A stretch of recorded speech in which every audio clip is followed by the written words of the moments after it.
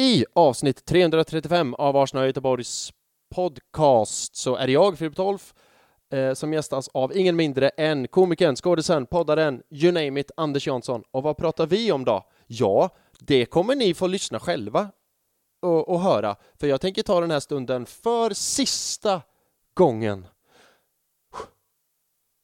att göra reklam och marknadsföring för Arsenal Göteborgs grande vecka.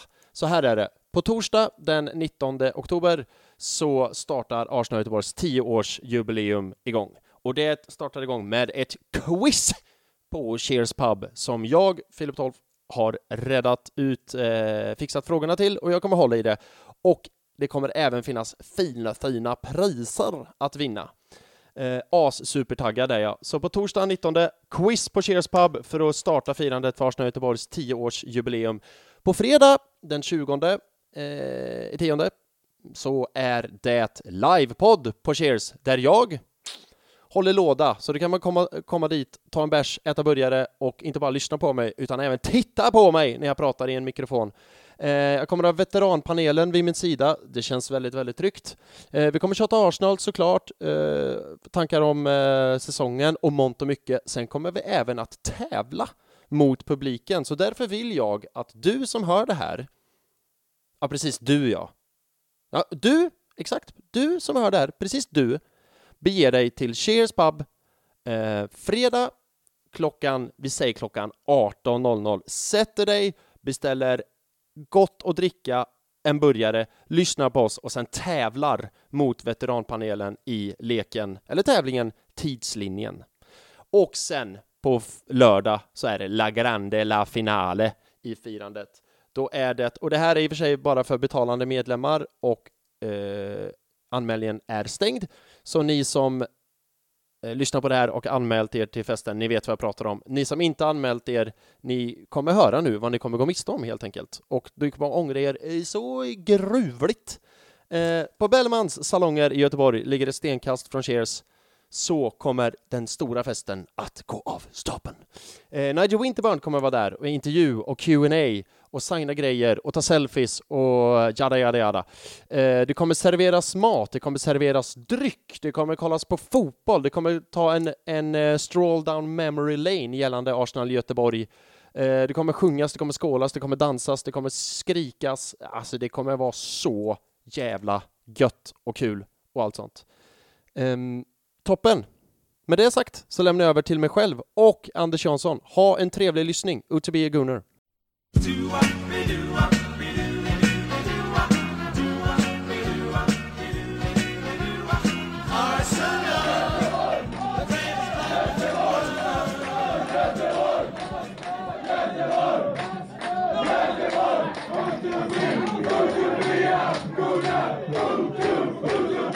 Ja, hallå och hjärtligt välkomna till Arsenal Göteborgs Podcast, en podcast av Arsenal-fans till Arsenal-fans för Arsenal-fans, där det är känslorna som styr.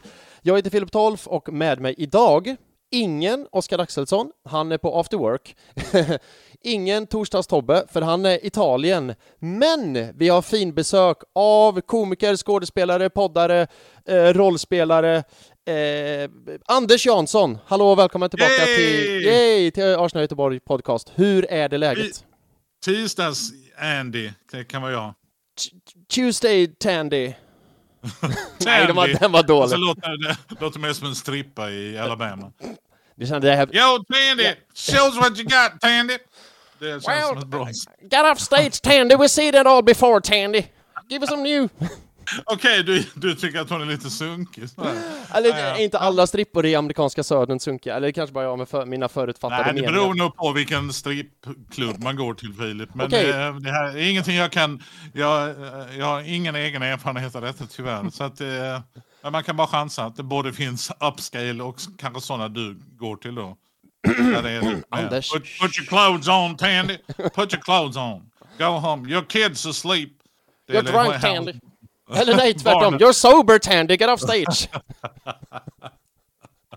Somebody buy her beer, please. Hennes barn ligger och sover backstage. Sådär. Så får man riktigt sån Erin Brockovich-känsla. Ja, nog om detta. Jag kan bara... Tisdags Andy kan jag vara, men inte Tandy då. Nej. Är det bra med dig då, tisdags Andy? Allt gott? Det är bra med mig. Nice. Yes, jag är hemma, vilket är jätteskönt eftersom jag har flängt runt hela Sverige senaste året i princip. Ja. Så att jag är så lycklig att sitta i mitt arbetsrum här hemma och klappa min hund och krama min fru och mina barn. Så att det är lyxigt när man är ute på turné. Jag har ju varit ute med min humorshow. Detta är 3:e vändan nu och det är 8 föreställningar kvar bara. Så att jag ska iväg nu i helgen Varberg, Kungsbacka, Linköping. Och sen sista helgen är det Karlskrona, Helsingborg och 3 shower i Lund. Wow. Lördagen den 11:e. 3 shower samma dag. Och då ska vi spela in den faktiskt. På video. Så får vi se var den kommer ut nästa år. Men det ska bli skönt att byta ben sådär. För nu känner jag att nu har jag upplevt signalfel söder om Linköping lite för många gånger. Det är roliga, för jag har skrivit här i punkterna jag tänkte prata om och du gick redan över på det. Men la du märke till att du har inte nämnt vad showen heter än? Nej, jag tänker det är 8 shower kvar så det är liksom... Det är ingen idé att marknadsföra, det är bara... Nej, lite så kan man. Kungsbacka möjligtvis. Men det säljer på bra när jag hälsar på i Göteborg. Folk med dåligt omdöme som går och köper biljetter. Men förstår inte vad du pratar om. Nej. Mina sinnens, fulla, bruk heter denna showen. Men det är bara 8 kvar som sagt. Så jag ser ändå ljuset i tunneln eller vad man nu... Jag ser Roy Keens ryggtavla i tunneln, spelartunneln. Men du, på tal om det, får jag bara fråga en fråga gällande det som är helt av egen nyfikenhet? För du har gjort den är ju megastor, den showen. Den är ju typ 2 timmar, ish. Ja, 90 minuter. Man ska inte över 90 minuter om man inte har paus. För då börjar folk skruva på sig av kissnödiga skäl. Om det är inte någon i publiken som maskar heller, för då blir det en jävla massa tillägg och du vet. Exakt. Men, och du har gjort en 3... Ja, det har vi haft på någon ska komma in med en sån. Vi kör 4 minuter tilläggstid. Vi ska bara kolla var om det här skämtet landade verkligen. Det är någon på 3:e raden som ligger som vrider sig. Vi ska bara kolla videorepriser om det är kissnödighet eller något annat. Nej, men hur är det så? För jag antar att du har jobbat fram den här showen och nu ska jag inte lägga orden i munnen på det på något sätt, vilket har blivit väldigt mycket trademark mig, har jag fått höra. Men du har jobbat fram den här showen. Blir det lite grann som en bebis, så som du säger, jag älskar min show, alltid är så nöjd med allt. Medan nu på slutet är så här, jag hatar min show, jag vill bara, du förstår vad jag menar? Att det... Jag hatar min show, det känns inte... hårt ord kanske. Ja. Nej, men man blir trött på det liksom så här, bara 8 kvar, bara 8 kvar. Om man då är professionell, som jag försöker vara, då man visualiserar ju någon i publiken att de har fixat barnvakt eller har med sig tonårsbarn kanske. Parkering, de kanske har varit och käkat innan, du vet. Och de har liksom, de köpte biljetter kanske i januari eller du vet i mars. Så nu måste jag ju fan leverera här. Så att, och sen börjar ju alla mina shower med musik liksom, och då kommer jag igång på något sätt. Så att det brukar aldrig vara något problem med motivationen på scen. Sådär. Och någonstans så jag är ganska tacksam över att jag får hålla på med detta som jag gör. Så att jag är glad alltid att få lov att köra en show. Och folk sitter i salongen och det är mycket folk. Och liksom, så att man måste njuta också lite i stunden. Och då kan man liksom inte tycka synd om sig själv. Och sådär. Ja. Sen är det ju, jag menar, jag hade premiär i september förra året. Det händer ju saker med showen också när man spelar. Kommer nya grejer, man måste stryka och liksom sådär. Så att det är ju inte riktigt samma show som det var då. Så att den förändras ju lite grann hela tiden. Men sen, jag kan ju också se liksom jag gillar ju att kunna någonting jävligt bra. Liksom, och leverera det. Liksom så som jag vet att publiken tycker om. Och nu har jag liksom, vi landar ju på 104 shower tror jag. Totalt. Så jag har ju övat mig ganska mycket de här sista 8. De här sista 8, de kommer ju sitta som en spik. Liksom, sådär. Men nej, jag blir inte riktigt så. Jag är så glad för att få hålla på med detta. Ja, men ibland jämför jag liksom med idrott. Du vet, man tränar eller liksom, och sen är det match.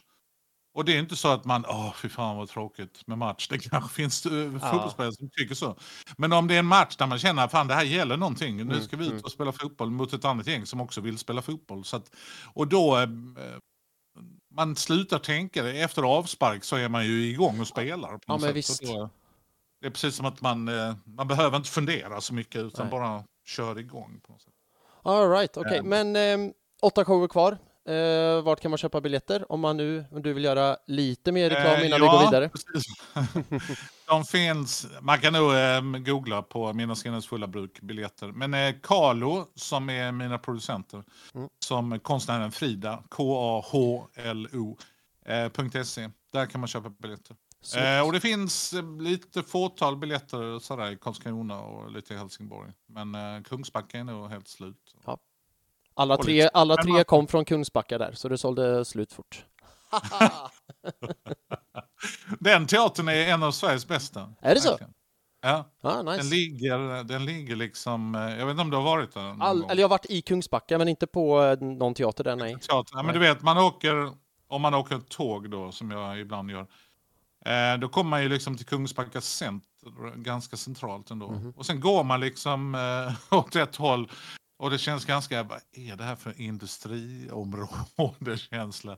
Men så ligger där då denna teatern som är ganska maffig och ganska ny. Och mycket publik, superbra personal, jättebra teknik och en bra scen och bra stolar. Liksom, det är topp 3 i Sverige. Oj! Wow, vilken shoutout till Kungsbacka. Ja, men verkligen. Och man ur huset går de verkligen för att komma på mina shower. Så jag är väldigt glad att spela i Kungsbacka. Ja, gött. Härligt. Jag ser alltid fram emot det. Ja. Men jag presenterade dig som poddare också. Och du är ju med i fotbollspodden Mellan Raderna. Och jag kom på mig själv att så här, alla som lyssnar på den här podden måste ju också lyssna på Mellan Raderna. Men vill du ändå berätta lite om Mellan Raderna, för om det är någon stackare som inte har hört den eller känner till den podden än? Ja, det är ju då man kan börja lite för några år sedan. Jag och Erik Bäckrud på Viaplay startade ett program som hette Mellan Raderna, som gick 2,5 säsong eller sådär. Och då satt vi och diskuterade, och så hade vi en gäst. Och så pratade vi med den gästen, och vi hade ganska bra gäster, för de kände att kul att prata med Anders. Typ så. Det var liksom ingen journalistisk agenda. Och vi försöker ju hitta då lite liksom humor och diskussioner just mellan raderna. Sen kom ju namnet av att vi jobbar med Svenska Spel. Så det fanns ju liksom en dubbeltanke där. Ja, just det.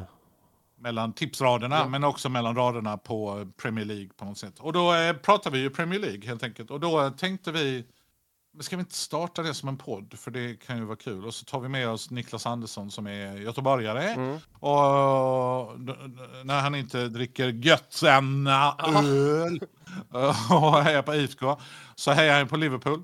Så att vi är ju nu, Niklas hejar på Liverpool, Erik är United och jag är Arsenal. Och vi försöker ju liksom täcka in hela ligan sådär. Men det blir ju såklart diskussioner om våra 3 lag. Som tur är så finns ju ganska många fans av de 3 lagen i Sverige. Så att men vi vill verkligen, och vi utger oss inte för att vara fotbollsexperter och kunna allting om Premier League, men vi försöker liksom täcka in varandra. Och Niklas är ganska duktig på historia. Jag hänger med ganska mycket i det som händer nu. Känner jag att jag följer Premier League ganska intensivt. Framförallt Arsenal, men även andra klubbar och så här. Och Erik är ju liksom fotbollsjournalist, och han kan ju skitmycket trots sin ringa ålder. Och trots sitt favoritlag också. Ganska liksom, ja, jo. Det blir ju ganska roligt, och vad ska man nu säga, liksom, precis som er podd, så gör det ingenting att vi är jäviga, och det är många som tycker det är kul. För många fotbollspoddar, som de lite större poddarna, de är ju journalister, och de kan ju inte säga att jag hejar på Tottenham, framförallt inte det. Men de kan ju inte erkänna, även om alla vet ju att Erik Niva är Spurs. Men han sitter ju inte och liksom är supersubjektiv i studion, utan hans jobb är att vara journalist och göra en analys. Men om vi slår United, som vi nu gör för jämnan, så är ju jag är ju så himla glad. Och jag sitter i studion och är skitglad. Och så börjar man, det roliga är, när man börjar häckla Niklas och Liverpool, så tycker han så synd om sig själv. Men det är Liverpool-syndromet. Lägg av. Och då säger bara Erik Bäckrud, som ju hatar kanske Liverpool mer eftersom han är United. Lyssna inte på honom. Han är som Gollum. Du vet, en Gollum tycker lite synd om mig. Och sen så står han med en kniv i nästa scen och försöker liksom skära halsen av honom. Yep. Så att vi är bra på att hetsa varandra mot varandra. Ja. Nej, men vi gör väl ett avsnitt i veckan liksom sådär. Ja, jag älskar den. På tal om Niklas, så vet jag att vi har en lyssnare i vår podd Arsenal Göteborg Podcast som spelar innebandy tillsammans med Niklas. Ja. Vad kul. Ja, han heter Lelle och jag vet att han lyssnar. Så jag säger hallå Lelle, innebandy Lelle, kan vi kalla dig? Trevligt. Ja. Men Erik och Niklas har ju spelat fotboll i, jag vet inte vad det är, men i division 2, 1 till och med. Sådär. Jag kan ju spela fotboll och innebandy är kanske min bästa sport. Men de har ju spelat på liksom en annan nivå. Liksom Niklas spelar ju golf och innebandy och Erik sportar ganska mycket. Så att jag står på scen, jag går runt. Jag får ju 5000 steg varje gång jag ställer mig på en scen. Ja, men precis. Så att, bra träning. Men då hälsar vi Lelle. Ja, det gör vi. Hallå Lelle.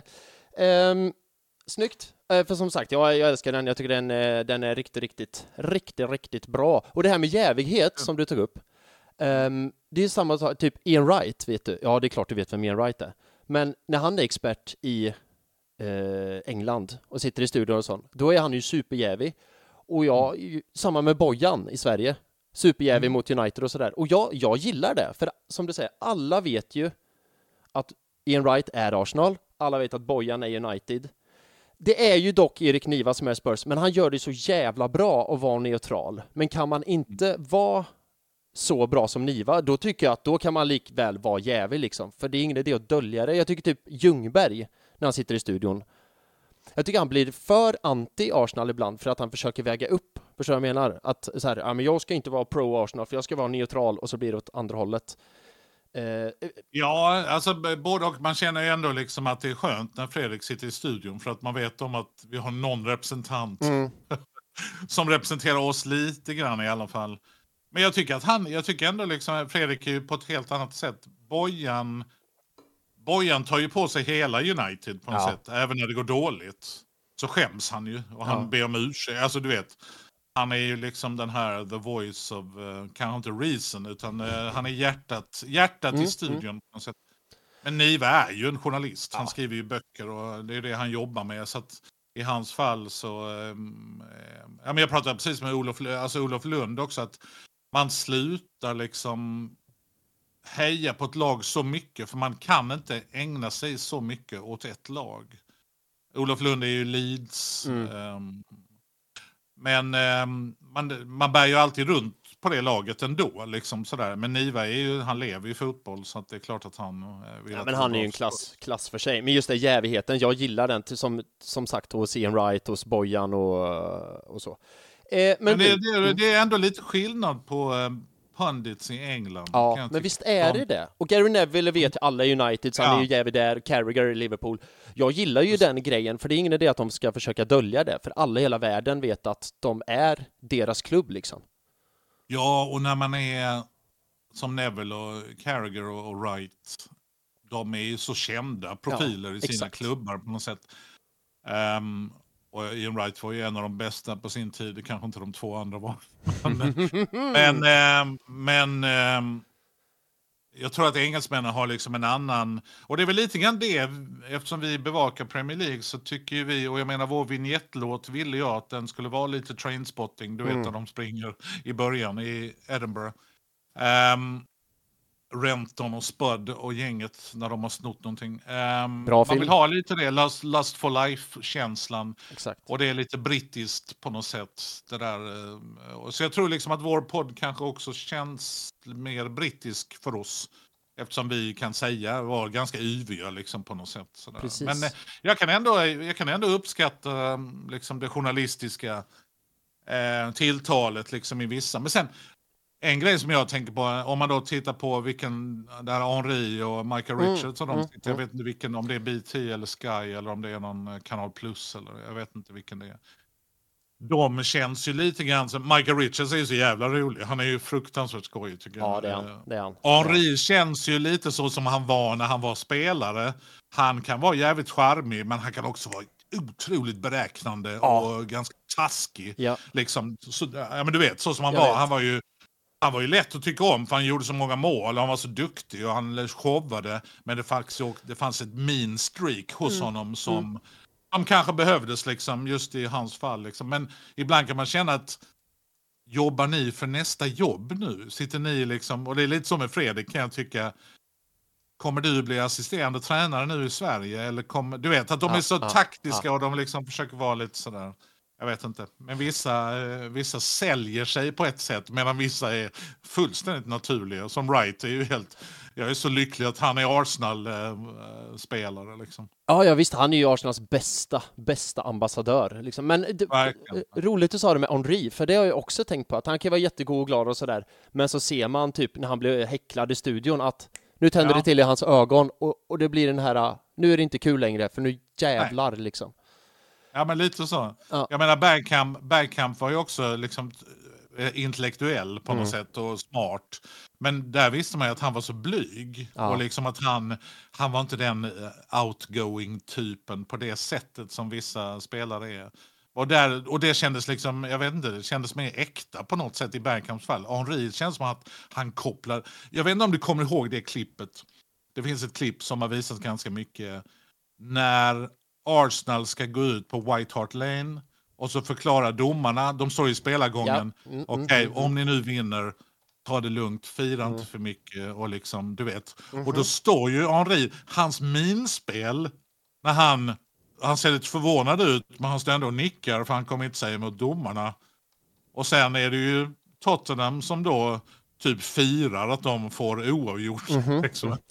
Celebrating a draw. Are you kidding me? Ja, men, exakt. Så där kan man liksom, man kan se vissa gamla klipp. Eller kommer du ihåg när han lägger sin frispark, när domarna har sagt någonting till honom.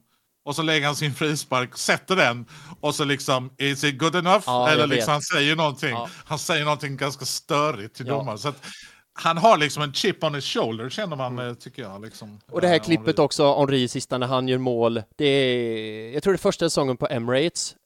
Minns dock inte vilka vi möter. Och så målvakten där har maskat och så gör Henry mål i typ 89:e minuten, så går han fram med bollen till målvakten och bara här, ta den, du vill ha den, ta den. Ja, jag vet. Men det är väl det som i och för sig gör någon som världsklass, att man måste ha lågan också. Något som, för det hade ju Bergkamp med liksom på sitt sätt. Ja, absolut. Men jag tror att man utstrålar den på lite olika sätt. Det är sant. Jag menar, Henke Larsson är ju världsklass och Zlatan är världsklass. Men de är ju så himla olika som personligheter på något sätt. Så man har liksom lite olika sätt att visa detta. Vissa måste dominera och vissa gör det bara genom att spela skitbra. Liksom. Ja, men skillnaden mellan Messi och Ronaldo i utstrålning är ju väldigt liksom, åtminstone på ytan, det vi ser. Sen vet man ju inte vad som händer i omklädningsrummet. Messi kanske är superarrogant liksom, mot vissa. Så det har man ingen aning om. Men han känns ju inte så. Han känns ju som den där spelaren som kanske är lite lågmäld. Liksom, och bara visar att så här duktig är jag. Medan Ronaldo kanske bröstar upp sig och visar liksom, du vet, mer men precis. Frågan för om det här, för jag har hört någonstans och läst att Henry, han blev ju lagkapten sen och inte var så jättebra lagkapten just för att han var så här, han hade lågan mot, jag ska förklara, mot medspelarna, för han fattade inte varför de var så dåliga. Han var så här, men jag kan göra det, varför kan inte du göra det? Och så blev det så underminerande istället. Nej, men verkligen. Man pratar ju ofta liksom om att strikers blir de duktiga managers. Liksom. Det finns ju exempel på det, naturligtvis. Men det är den här mittfältarattityden som är kanske lite mer tränarmaterial. Att man, men jag understöttar dig, jag hjälper dem här bak också ibland, men jag hjälper er att göra mål. Precis. Det finns någonting i liksom, att ha helheten, medan striken bara, ge mig bollen så skjuter jag. Precis, och de som inte är lika bra som mig är skitdåliga. Men du, nog om det. Jag tänkte vi skulle gå vidare till lite allvarligare ämnen, eller ganska mycket allvarligare ämnen.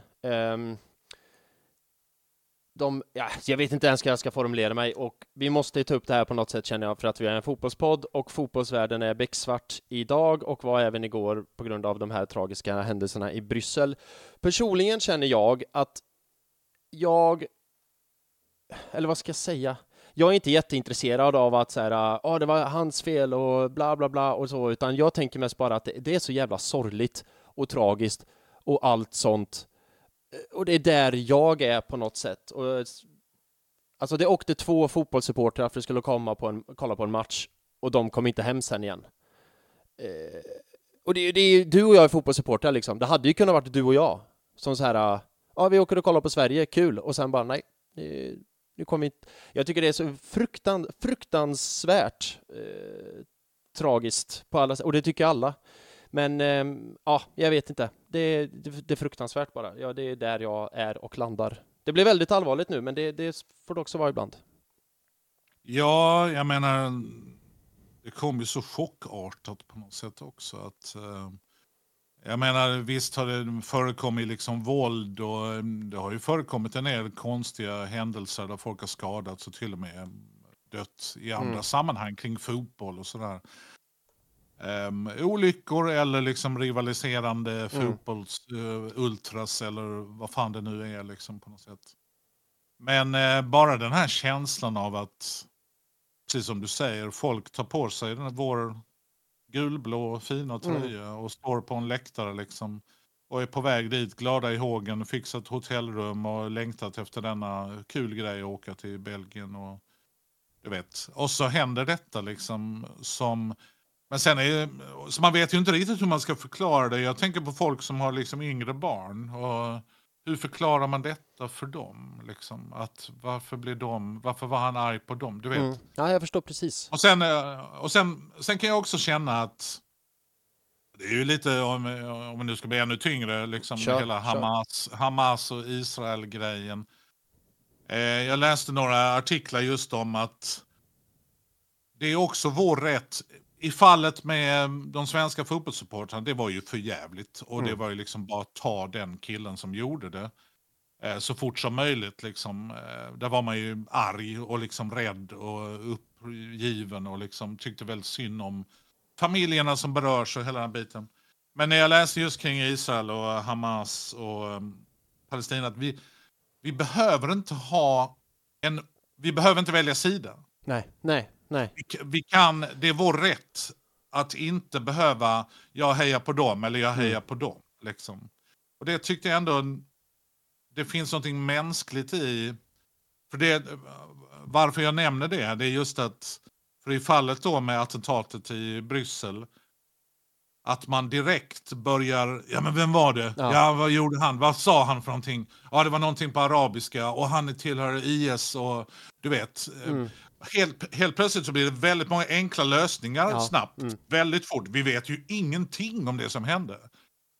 Man brukar ju skoja liksom, vi vet ju ingenting om Arsenal och Bukayo Sakas skador. Och liksom, där vet vi, men det är ju liksom fotboll och spekulationer. Men jävlar vad fort på internet det börjar skapas teorier och spekulationer när man knappt attentatet har ägt rum liksom. Och det kan jag tycka är lite läskigt att vänta, kan vi inte bara lugna oss när det kommer liksom officiella grejer? För den här filmen, inte på honom då, men det vet, när det visas filmer i olika sociala medier så kommer det fram då 3 dagar efter, men den var ju från 2015 den filmen. What? Ja men det var någon som la ut och så trodde de att det, och så retweetar man och du vet, för att man är så upprörd liksom. Så jag kan tycka liksom att det är någonting läskigt med de här snabba enkla lösningarna som direkt kommer vid ett sånt här attentat. Förutom tragedin i själva attentatet så kan jag bli ganska illa berörd hur många människor som försöker ta sida och peka finger. Exakt. Och sen då dessutom våra folkvalda politiker med stort citationstecken på folkvalda. Ja, men vad är det för folk som har valt de här människorna? De plockar politiska poäng liksom. Eller försöker, det blir så jävla patetiskt. Men tyvärr är det ju så att de som röstar på, ta Sverigedemokraterna, där det är många av deras politiker som verkligen uttrycker sig som idioter. Man får ju lite samma känsla som med Trump-anhängarna, att oavsett vad han säger eller om han skjuter Hillary Clinton i huvudet, men hagelbössa, nej men det spelar ingen roll, jag gillar Trump. Liksom, vad han än gör. Han var inblandad i det här, han har så många, han har bedragit hela, jag gillar honom. Du vet, vad de än säger, vad de än gör så har de kvar sina Och det är någonting läskigt med liksom, de kan säga precis vad de vill. Ja. Och inte ta konsekvenserna liksom av det de säger. Så att det är många aspekter när det händer en sån här grej liksom. Och folk ska killgissa detta härliga ord. Du vet, det hänger ihop med Ryssland och Iran och nej, ta det lugnt. Du är liksom inte Jack Ryan, utan slappna av lite. Du vet ingenting. Det är bara exakt, en vanlig Svensson med ett Twitterkonto liksom. Och det är det jag menar med att där jag i alla fall, jag är inte intresserad av att peka finger och liksom skicka bensin på brasan, utan jag tycker bara det är så fruktansvärt tragiskt. Ja. Att det är två stycken som ska gå på fotboll och så kommer de inte hem sen igen. Liksom fotboll, det ska ju vara fotboll. Det ska bara vara kul. Alltså sen kan vi ju vi sitter i vår podd och ni är på e-podd och bara jävla skit, Tottenham och jävla bla bla, jag blir så förbannad. Men det är ju bara fotboll. Alltså det är bara fotboll. Solen går upp nästa morgon igen och mjölken surnar inte, utan det är bara fotboll och så det är något vi gör för att få livet att gå och vara lite muntrare och ha något att ägna tankarna åt. Det är bara fotboll. Och det som är så fint med civilisationer och demokratier och där man kan gå ohotad på gatan. Och det finns många länder i världen där man inte kan det. Alltså vi i Sverige är ju ändå, har det ändå haft ganska bra ganska länge, även om media och många andra vill att vi ska tro att det är för jävligt i Sverige. Att det är som i Nigeria liksom, eller vad vi tar i Lagos, Malmö, du vet. Självklart det har kommit in element och det finns våld och det finns ganska obehagliga saker, men ta det lite lugnt. Vi har det ändå ganska bra i Sverige vad gäller många andra bitar liksom, men det är väl mer den här känslan av att kan man inte gå på fotboll i ett annat land nu utan att vara rädd för att, och den känslan, för jag menar det finns inget bättre med en civilisation där du och jag kan sitta och tycka Arsenal är jättebra och Tottenham är shit. För att precis som du säger, det betyder ingenting, men då betyder det ännu mer, för att just att det betyder ingenting. Nej, men det är därför det är kul att det är så viktigt för oss. Exakt. För vi har råd rent demokratiskt att ha de här känslorna om någonting som är ganska godtyckligt. Det innebär att vi har en ganska bra bas i våra liv och ett utlopp i form av sport och liksom olika saker. Så det är väldigt vackert, och då blir det extra hemskt när det liksom kombineras med den här ohyggliga attentatet liksom. Så att det är, nej, men jag är bara jävligt ledsen liksom, och chockad. Sen får man ju se vad som kommer ut av detta liksom, och vad som händer. Men våld är ju aldrig lösningen på sånt här. Nej, verkligen inte. Och sen diskuterat matchen. Jag kollade inte på matchen för jag spelade When We Were quiz ihop med min bror och hade det jättetrevligt. Nej, vad kul! Ja, vad kul. Vi började göra det på måndagar och det gick ganska bra för oss faktiskt. Men rätt vad det är så började telefonen vibrera som fan och då var det så här, oj, nu har det hänt något, det får vi kolla. Men så vart var det jag skulle komma med det här? Jo, att matchen avbröts, det tycker jag. Det känns också fan som en jävla bagatell egentligen. Så här, men verkligen. Jag vet inte om du såg Bojans när han stod i Viaplay. Jag har sett ett klipp när Bojan står och så. Och jag tycker det var bra att den avbröts. Hur kan vi ens prata om fotboll? Alltså, det här har hänt. Vi kan liksom inte hålla på och låtsas som om ingenting. Alltså, det här är helt absurd. Vi pratar om fotboll varje dag i veckan. Kan vi bara inte prata om någonting just nu? Alltså bara för att vi måste reagera på det som har hänt. Det handlar inte om att fylla content och det jävla skitordet. Utan att skit i det. Bara vara människor. Gråt. Krama varandra. Ni kan liksom stå inte med ett headset och diskutera Belgiens laguppställning. Vad fan det är för jävla konstigt skit. Samtidigt kan man ju också... Spelarna visste inte om, vad visste domaren? Allt det där, det är ingen som vet någonting om det som händer på plan och utanför plan. Och så sitter folk i så ryggmärg, jävla reptilhjärnor på Twitter, du vet. Och jag liksom vet. blir otroligt upprörda liksom. Du vet ju ingenting vilken turordning. Det finns kanske en sätt att hantera detta som de har tänkt ut. Och spela, hur kan de fortsätta spela? Men de kanske vet om det, de vet inte om det. Nej. Hur fan ska de få reda på det liksom sådär. Och det är klart att man inte kan fortsätta spela när någonting sånt här har hänt. Alltså fruktansvärt tragiskt och Riktigt deppigt. Och, ja, vad händer nu liksom? Ja, men precis. Nu blir det väl tyst minut på alla landskamperna i åtminstone denna veckan kanske. Och någon typ av manifestation liksom sådär. Men man har ju pratat lite om det. Och det är liksom, nu väver jag ihop liksom hela Israel-grejen också. Nej, men just att för jag lyssnade på Filip och Claire i Football Weekly-podden. Just att hur mycket ska vi... Nu handlar det om sorg liksom. Och då tycker jag det är fint att visa. Men till och med, och Claire han pratar just om att ska vi verkligen stötta ett land på fotbollsplanen som en officiell, du vet. Och det är liksom Ukraina, där finns ju en tydlig bov. Men är det rätt? Alltså ska fotbolls... Förstår du? Och jag tycker det är en ganska intressant... Och han var till och med inne på Poppy när man inte har köpt en vallmo i England. Då känner man sig som en bov. Ja. Fastän vi i Sverige, vi har inte varit i ett krig på 250 år i princip. Men vi ska ändå sitta där och tycka. Och gesten i sig har jag inga problem med. Det är såklart att vi ska ära de som har kämpat och offrat sina liv. Men när det blir ett måste och det blir liksom, jag vet inte, det är en ganska intressant diskussion kan jag tycka. Hur mycket politik ska det få, hur mycket ska det få ta plats? Alltså respect, racism och hela den biten, det känns ju viktigt för det rör ju alla människor. Och det är liksom de grundläggande mänskliga grejer. Men när det börjar bli sakfrågor och vissa länder och vissa saker som känns rätt och nu känns det fel.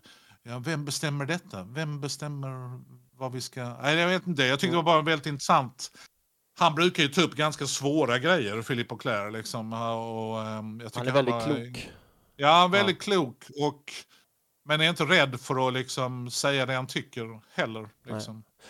Men det är intressant med poppin du säger, för jag vet det finns ett x antal exempel på irländska spelare som har vägrat ha på sig poppin när de har det på matchtröjor just för fejden mellan England och Irland, och de har ju blivit bespottade och en del har ju till och med blivit utsparkade av sina klubbar liksom. Och det är ju som du säger, då blir de ju påtvingade att ha den poppin, men för dem är det ju en sån stark politisk gest mot Irland då. Ja, men ta Sinchenko, Ukraina naturligtvis, men jag har för mig att han visade stöd mot Israel. Stämmer. Och så gjorde El Neni motsvarande, fast Palestina. Som egyptier så stöttar han ju Palestina. Och det finns ju nu vissa klubbar som, nej ni får inte gå ut och göra detta innan ni har pratat med oss. Alltså vi måste försöka, det är bara en intressant diskussion liksom. Och det här har ingenting med attentatet inte direkt i alla fall, i Belgien att göra. Men liksom jag bara tänker i ett större perspektiv så ska det bli intressant att se vad som händer liksom på fotbollsplaner och i fotbollsevenemang framöver. Ja. Just vad gäller att välja sida. Är du säker förresten att det inte har något med attentatet att göra? Har du frågat Lars5739x3 på Twitter? Där har du en teorin. Där har du honom. Han drar hela vägen tillbaka till ryska revolutionen. Jajamensan. Yep. Nej, jag vet. Jo, det finns nog många på Twitter som vet exakt vad som händer. Jajamän. Jag ville bara lyfta ämnet och det är jättetungt och mörkt, men jag tycker att det är tragiskt och förjävligt och sorgligt på alla sätt och vis. Och det är en mörk värld vi lever i nu för tiden, Anders. Ja, men det finns ganska mycket ljusglimtar också, men man måste inte känna alla känslorna samtidigt. Nej. Utan man får lov att vara ledsen ett tag. Men sen måste man också börja inse att fan vad bra vi har det. Och mycket att vara tacksam för på något sätt. Men en dag som denna så känner man ju bara en hopplöshet och en stor sorg för de här stackarna. Verkligen, verkligen. Jag tänkte försöka ta det vidare lite grann. Det känns ju svårt när man har pratat så mörkt och deppigt. Men jag tänkte ta det vidare ändå och prata lite grann om Arsenals damer. För det är ju landslagsuppehåll på herrsidan, men damerna är i full gång. Såg du Arsenal Women Aston Villa i söndags? Jag såg highlights på arsenal.com. Erkänn då att alla Arsenals highlights var efter typ minut 80. Det tänkte du inte på kanske? Nej, det tänkte jag inte på. Men okay. Det kändes lite så när man tittar på dem att det var... Men Arsenal hade väldigt många chanser. Men det var ju skönt att se några spelare som är tillbaka. Mm-hmm. Vilka var det? Beth Mead kom ju in typ minut 85 och efter det så började ju hända grejer. Ja, hon gjorde ändå avtryck. Ja. Hon gjorde avtryck. Och sen var det McCabe som... Jävla vilket mål! Ja, men fy fan. Alltså hennes krut... Det är sånt Bukayo Saka-mål. Du vet när han drar upp den på kanten och bara larmar upp den med fel fot. Fast Beth Mead, eller vad säger jag? McCabe känns mer som ett riktigt så här fuck-off-mål. Hon skjuter för att hon är förbannad liksom. Hon är förbannad, verkligen. Jag är trött på den jävla skiten. Hon skjuter så hårt jag kan. Typ, Ödegård har gjort några sådana mål i Arsenal. Verkligen så här fuck-off-mål. Han bara kör ner huvudet och bara fuck it. Och så går den in. Ja, det var fantastiskt. Vilket otroligt mål. Men Aston Villa ledde med 1-0. De ledde med 1-0 till minut... Ja, jag har det här. Minut 92. Oj! Ja. Och så sen... det har blivit en Emirates special. Alltså. Exakt, och det är helt sjukt ju. Det är ju. Jag har ju grejerna här. Bara den här säsongen är det 9 stycken mål på herr- och damsidan som har kommit i minut 90 eller efter. Det var som United var i början på när det är sin gyllene tid liksom. Det var ju mycket sådana Fergie time mål. Vi ligger på, vi behöver 5 minuter. Ta han till Howard Webb och så fick de 5 minuter. Nej, då fick de 7 minuter. Ja, de fick 7 minuter. Liten bonus, julbonus. Nej, men det var ju ett fantastiskt mål. Mm. Och sen var det andra, var det Russo? Ja, det var Russo, precis, hennes första. Och då var det Beth Mead med. Det kändes mer som ett sånt där skjut! Och så får man hoppas på att målvakten gjorde en Onana. Typ. Just det är ju inne nu i fotbollsordboken att göra en Onana. Och det betyder bara att vara skitdålig. Och att inte ha, det är ju väldigt komiskt som alla nu säger att men någon annan är ju jävligt duktig med fötterna. Problemet är att han har inga armar. Nej, han är som en T-Rex liksom. Det är som att ha en T-Rex i mål. Exakt, det är T-Rex-versionen av David de Gea. De Gea var mer som en raptor på något sätt. Ja, precis. Exakt. Studsade upp i hörnet och överdrev sina räddningar ganska rejält. Sen när han skulle ha något på fötterna bara, vad är det här för lemmar jag har här nere? Jag förstår inte vad det är här för någonting. Nej, för du såg inte matchen. Du kan jag bara säga att, som sagt, innan minut 80 var Arsenal så fruktansvärt jävla dåliga. Alltså så urusla. Och sen efter 80, Beth Mead tror jag kommer in i minut 85, men Jonas Eidevall gör 2 byten i minut 75 där någonstans. Och då börjar det hända grejer liksom. Men innan det, för det är ju kul, man tänker så här, men de var in 2-1 hemma mot Villa, då måste de ju vunnit och fick in den på övertid. Men de var så urusla fram till sista 10 kvarten. Och då bara, just det, vänta, nu är det Arsenal, playing fotboll i Arsenal way, nu kan vi börja liksom. Konstigt. Mm. Men gött är det. Ja. Då har vi gått vidare lite grann med det. På damsidan, då byter vi över till herrsidan. Där är det också en del sena mål som har gjorts. Men jag tänkte bara generellt, Anders, vad har du för tankar om inledningen på säsongen? Bra värvningar. Mm-hmm. Synd med Jurgen Timber. Han kändes ju verkligen, när man såg honom i försäsong och i början på säsongen, en sån spelare, men herregud, var kom han ifrån? Ja. Och han, alltså du vet, man bara kände, vad underbar spelare, roligt. Men inte liksom som en konstant, utan jag tycker fortfarande att Tomiyasu är en av de bättre backarna i Premier League, och hans versatility, och Kai Havertz vet jag ju om att han har ju kvalitet. Som han inte visat upp ganska länge, men nu börjar han liksom få lite ångan sådär, och psykologin, och han känns liksom som han hör till oss på något trevligt sätt. Det är också det som är så gött med Arsenal nu, att jag såg de här snabbfrågorna till Jorginho, liksom när han ändå går och tycker att Arsenal är amazing, och han känns ju helt plötsligt som en trevlig kille som har adopterat Fabio Vieira liksom under sin vinge på något sätt. Men Declan Rice-värvningen kändes ju som ett statement liksom utan like, och där och visst känns den billig nu. Ja, verkligen. När man... Nej, men det är det som är så häftigt att mittfältare, innan man vänder sig om och sen när man tittar tillbaka så kostar varje mittfältare 100 miljoner. Vänta, vad hände? Vem har satt... Det är någon som har gått med den här prismärkningen på Ica. Nej, du kan inte sätta 100 miljoner på en jävla mittfältare. Vad fan? Det är praktikanten som har varit igång. Verkligen. Och det var inte bara en, det var ju liksom 90, 100, 120. Vad heter han som gick till Chelsea? Caicedo. Enzo. Ja, Caicedo också. Ja, just det, Enzo. Enzo kostar ju också skitmycket pengar. Så att när Declan Rice så känner man, ja men City, men det kan inte ta honom också. Kan ni liksom inte vara nöjda med Rodri. Men Arsenal, han gick till Arsenal. Och det tyckte jag... Förlåt. Det var ju liksom ändå en känsla av... Ja, men det betyder någonting. Det är Arteta och det är klubben och det är Ian Wright och Saka som säkert har hetsat i Declan Rice på landslagssamlingarna. 100%.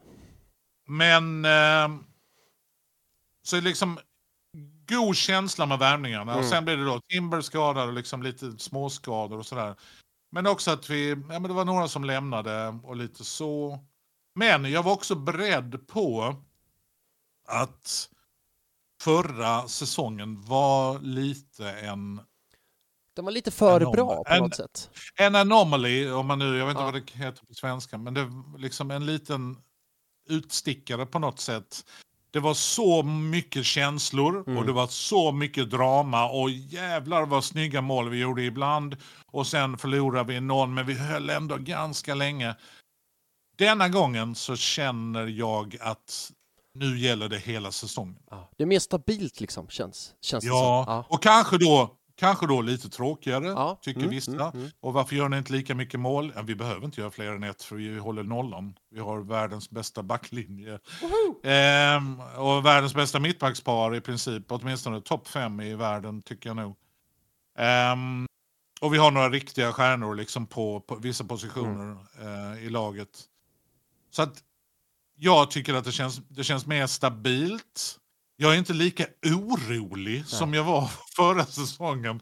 För då kändes det verkligen som att hur ska detta gå? Kommer ni börja spela från avspark eller kommer ni vänta 20 minuter som ni brukar göra? Det gör de ju fortfarande ibland, kan jag tycka, som mot Lans.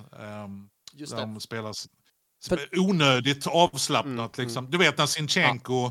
Ja, men måste du vänta tills han typ trampar dig på fötterna innan du passar? Kan du liksom inte... Och du behöver inte göra bort honom varje gång man liksom ska passa till någon. Utan bara gör det enkelt. Ja, men där tänker jag också på Tomiyasu. För han känns som en sån här... Nu passar jag bollen. Det var precis lagom. Förutom den här City-grejen när De Bruyne satte lobben förra säsongen. Men jag tycker att Arsenal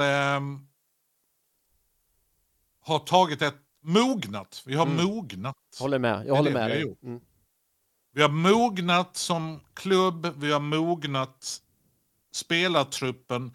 Spelartruppen är dessutom större och längre och mer fysisk. När han gjorde trippelbytet när de kom in mot City och förändrade matchen och alla var inblandade och liksom, det var ju så underbart det målet på något sätt. Men när de stod runt Arteta, det var ju som alla är typ 1,90 och kändes som fan, vi är jävla stora killar vi byter in.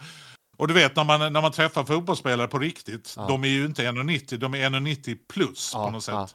För de har så mycket fysik i hela sin... Det är samma sak när man är i Lund och träffar någon från Lugi. Jävlar vad stora ni är, ni som spelar handboll. Man tänker inte på det när man tittar på tv. Nej, för då är alla lika stora och då blir det inget att jämföra med liksom. Och det är inte bara längd, det är liksom bredd och någon typ av fysikalitet som är imponerande. Så att vi har liksom, jag tycker att de har gjort rätt saker. Jag hörde någon statistik typ om att Jesus, Martinelli och Saka har typ spelat 26 minuter tillsammans. Exakt.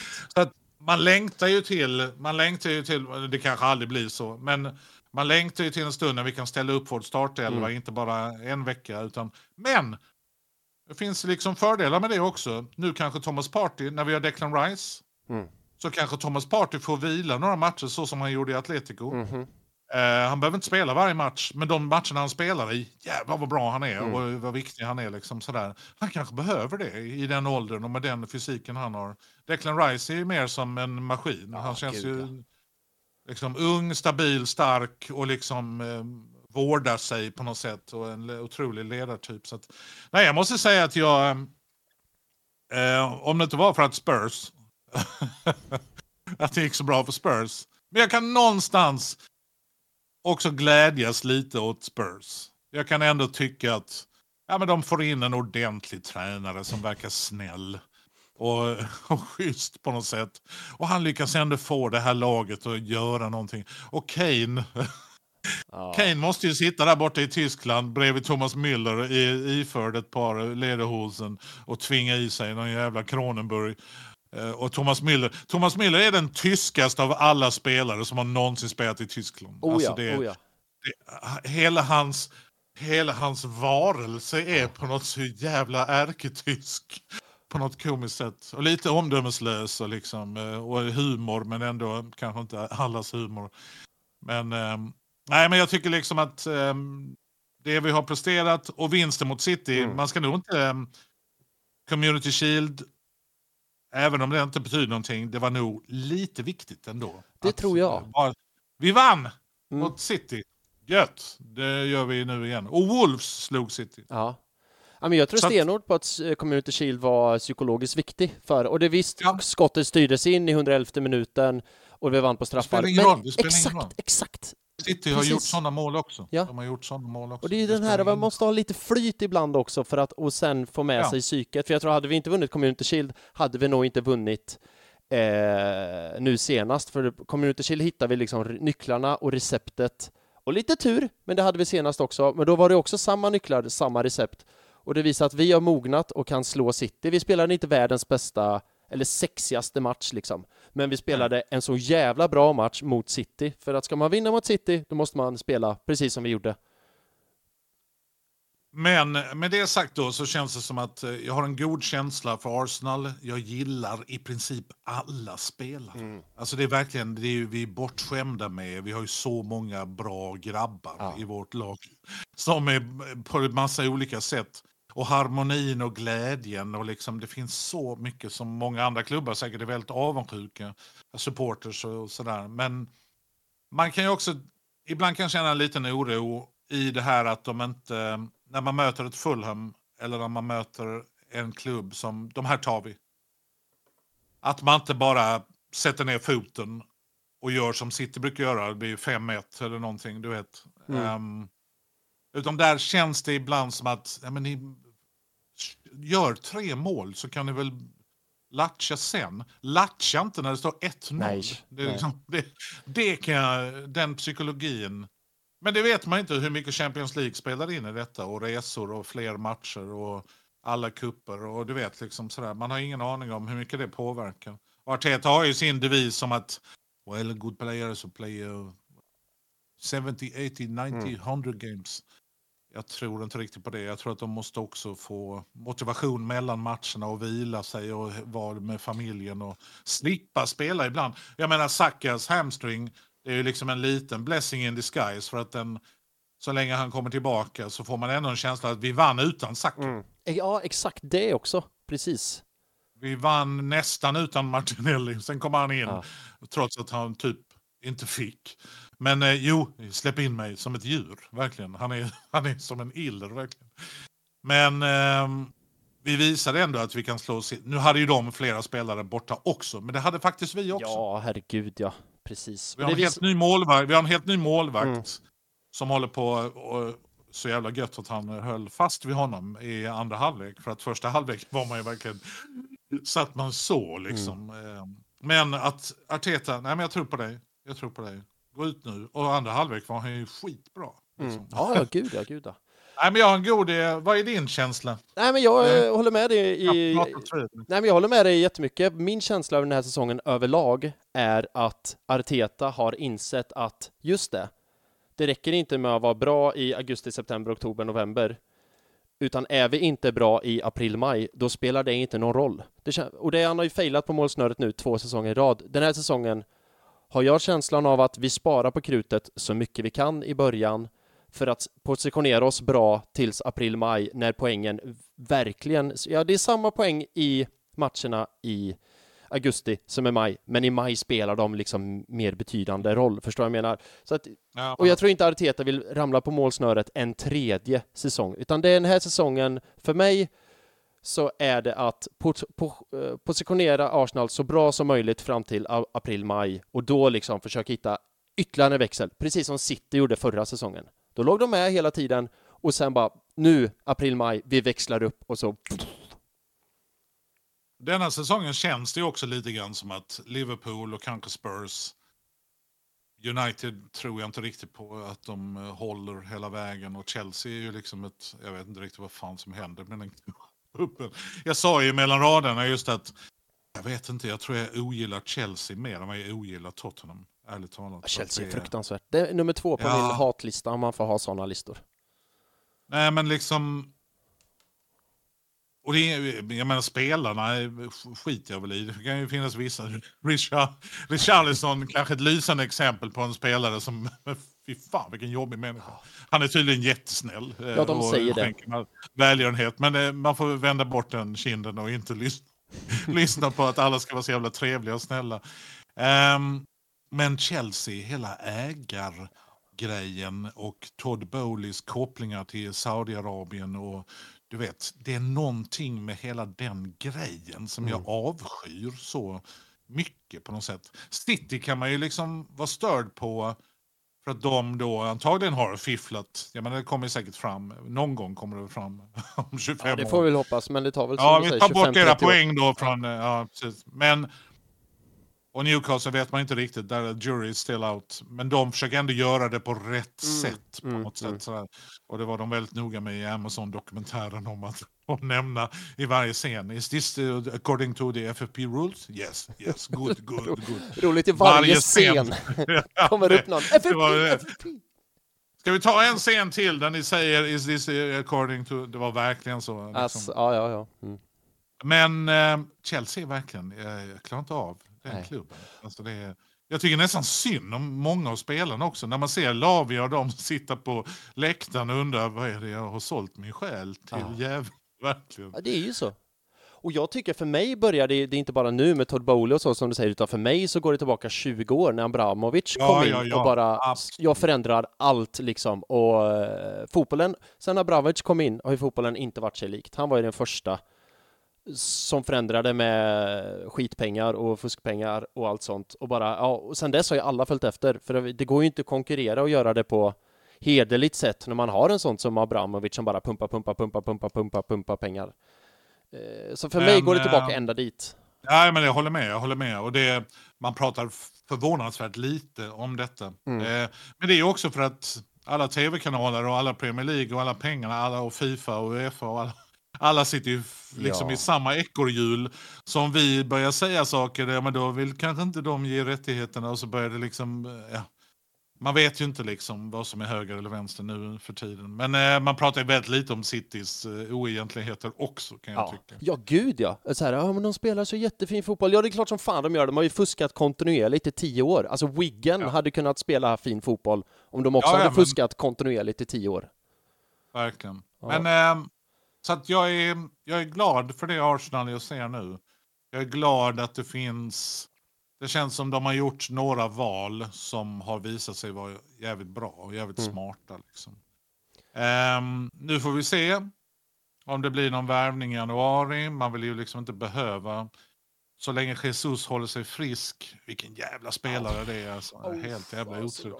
Och hela hans aura är liksom bara fighter på något gött sätt. Det är liksom som man verkligen vill ha med sig i sitt innebandylag. Det är ju den killen man vill ha. Lelle, lyssna nu. Take notes. Verkligen, spela som Jesus. Men så länge vi liksom...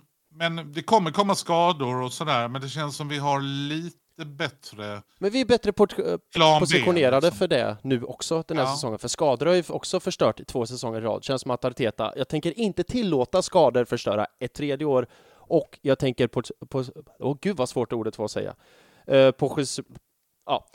Du fattar vad jag menar. Positionera mig bra fram till slutspurten liksom. De två sakerna känns som att Arsenal har tagit liksom lärdom av. Och så känns det nu. Och nu det jobbiga är att när man har ett City i ligan att vi får inte förlora en enda match. Nej, jag vet. Det är och det är fan ett fullständigt orimligt sätt att spela idrott. Liksom. Ja, men någon är oavgjord. Nej, ni måste vinna allt för att annars drar de ifrån. Men nu finns det ändå, jag tror Liverpool kan slå City. Jag tror Spurs brukar göra det. Spurs kan slå City. Jag tror det är andra lag i ligan också som ser en möjlighet att... Luton? Ja, varför inte? Nej, jag skojar. Jag vet, det hade ju varit det bästa. Det bästa. Ja. En deppig Pep Guardiola i sin stickade tröja på Lutons hemmaarena. Alltså, things you love to see. Ska vi gå vidare med lite frågor? För jag har fått en hel del och vi har tjötat ganska länge och det har varit askul, men vi ska försöka klämma in lite frågor också. Första frågan är från Freddy Johansson på Twitter och han har skrivit ganska långt, men jag tänker summera frågan till liksom kontentan av den. Vilken vinst är roligast? Vända 0-1 till 2-1 i 90:e minuten eller lira skiten i motståndarna med 3-0 och motståndarna inte får röra bollen?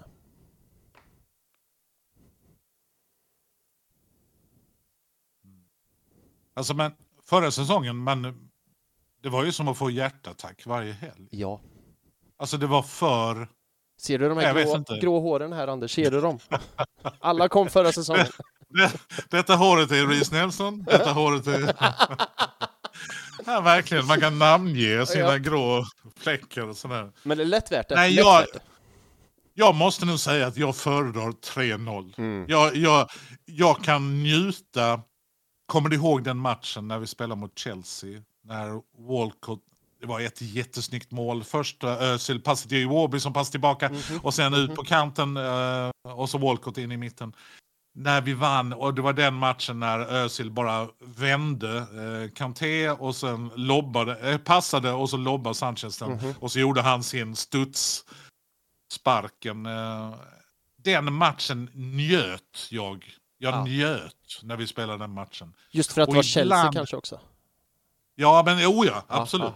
Men det var någonting, det är någonting med de matcherna där vi spelar skiten ur ett annat lag. Som vi gjorde med PSV eller liksom nu Champions League. Men för att svara på Freddys fråga, det måste ju vara en mix av båda. Får man bara det ena, men då så högt blodtryck kan ju ingen annan. Nej. Arsenal. Det var liksom det som jag skojar någon gång med att det här Arsenal-kittet man får varje år för att man är medlem. Att det borde ingå en hjärtstartare i det för att jag klarar inte av de här matcherna. Nej. Eller peruk då om man inte vill ha grått hår längre. Du bara, här får du en tupé och en hjärtstartare. En hårfärgnings. Ja, det. För om vi kollar nu. Men så att en mix kan jag känna. Ja, det är ju det bästa. Gärna 4-0 och sen en 3-0 och sen en spännande match. Men inte bara den ena eller den andra. Personligen så älskar jag ju sådana här sena avgöranden. Det får mig att känna mig levande, liksom. Jo, men som nu mot City. Risken är att man känner sig så levande så att man dör. Det är sant, och det är inte långt borta. Jag kollar på matcherna den här säsongen hittills. Och sådana här överlägsna vinster då. Då har vi PSV som du sa. Vi har ju haft också Bournemouth borta 4-0. Just det. Och sådana här sista minuten hjärtstartade grå hårmatcher är ju United hemma. Och nu då City hemma. Så det hittills är det 2-2. Det är bra. Fortsätt så. Vi fortsätter så blir det så länge vi vinner. Exakt. Ja, men jag måste säga att jag gillar sådana här sena avgöranden. Alltså. Jag älskar det. Ja, vi tar nästa fråga i alla fall. Från Jeppe Björk, @Jeppedabjörk på Twitter. Släpper ni The Smith till Newcastle för 50 millar? Ser inte Raya lite ut som en invånare i Who Will? Jag förstår inte den referensen, gör du det? Är det inte Grinchen som stal? Det kanske det, ja. Eller? Jo, men det är det väl, va? Jag tänkte invånarna i byn. Liksom. Jag vet inte. Ja. Men vi börjar med första frågan så ska jag googla Who Will så ser vi vad det är. Ja, det är Grinchen. Du är helt rätt på det. Okej. Men The Smith till Newcastle, 50 millar, ja eller nej? Han får inte spela. Nej. Men det vet vi inte, återigen. Vi vet inte riktigt varför. Och vi har bara spelat 8 ligamatcher, 3 cupmatcher.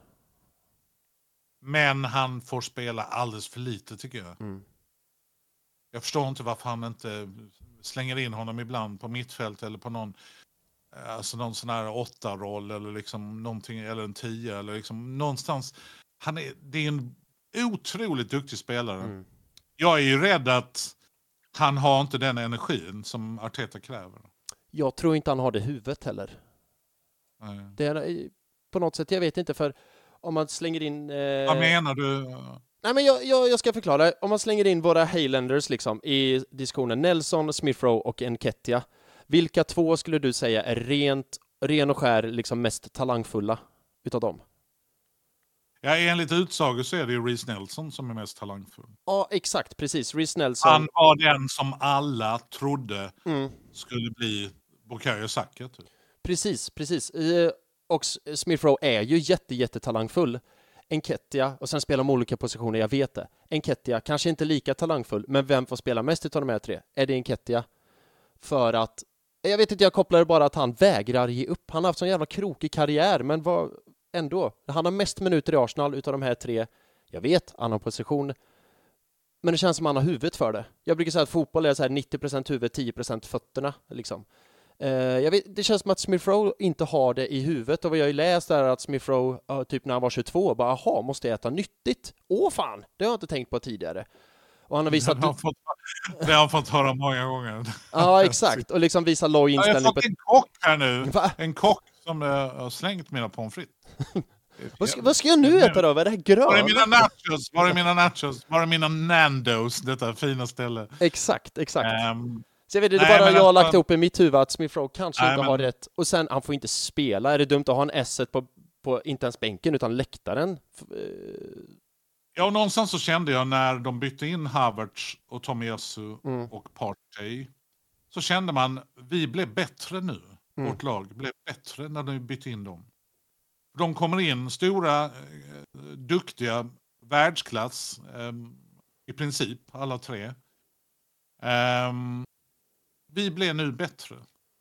Problemet är att vi måste ju bara ha sådana avbytare. Det är ju sådana vi måste ha på bänken. Och då sitter ju Smith Rowe och tar en plats på bänken därför att han får inte spela. Han kan nog bli världsklass om han får lov att spela. För jag menar, vi har sett honom göra mål i många viktiga matcher. Och det är jag tycker han har en otroligt speciell spelstil som gör att jag tycker att det är synd att han inte får spela mer. För han kommer in med någonting, lite som Trossard fast på ett annat sätt liksom. Han dribblar lite och han lirkar fram bollen på något roligt sätt. Men också ett bra passningsöga och liksom speluppfattning. Men 50 miljoner, det hade jag nog tagit. Ja. Sen att han går till Newcastle är ju lite extra jobbigt. Men i nuläget hade jag nog tagit 50 miljoner och typ köpt Jimenez från holländska ligan. Vad är det nu han heter?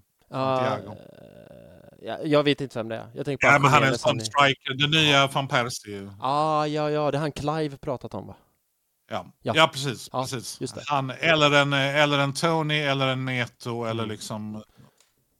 För att om vi ändå inte ska använda honom... Exakt. Men vi får se. Det kanske, Arteta kanske har en tanke när säsongen går in i november, december. Då kanske det händer någonting.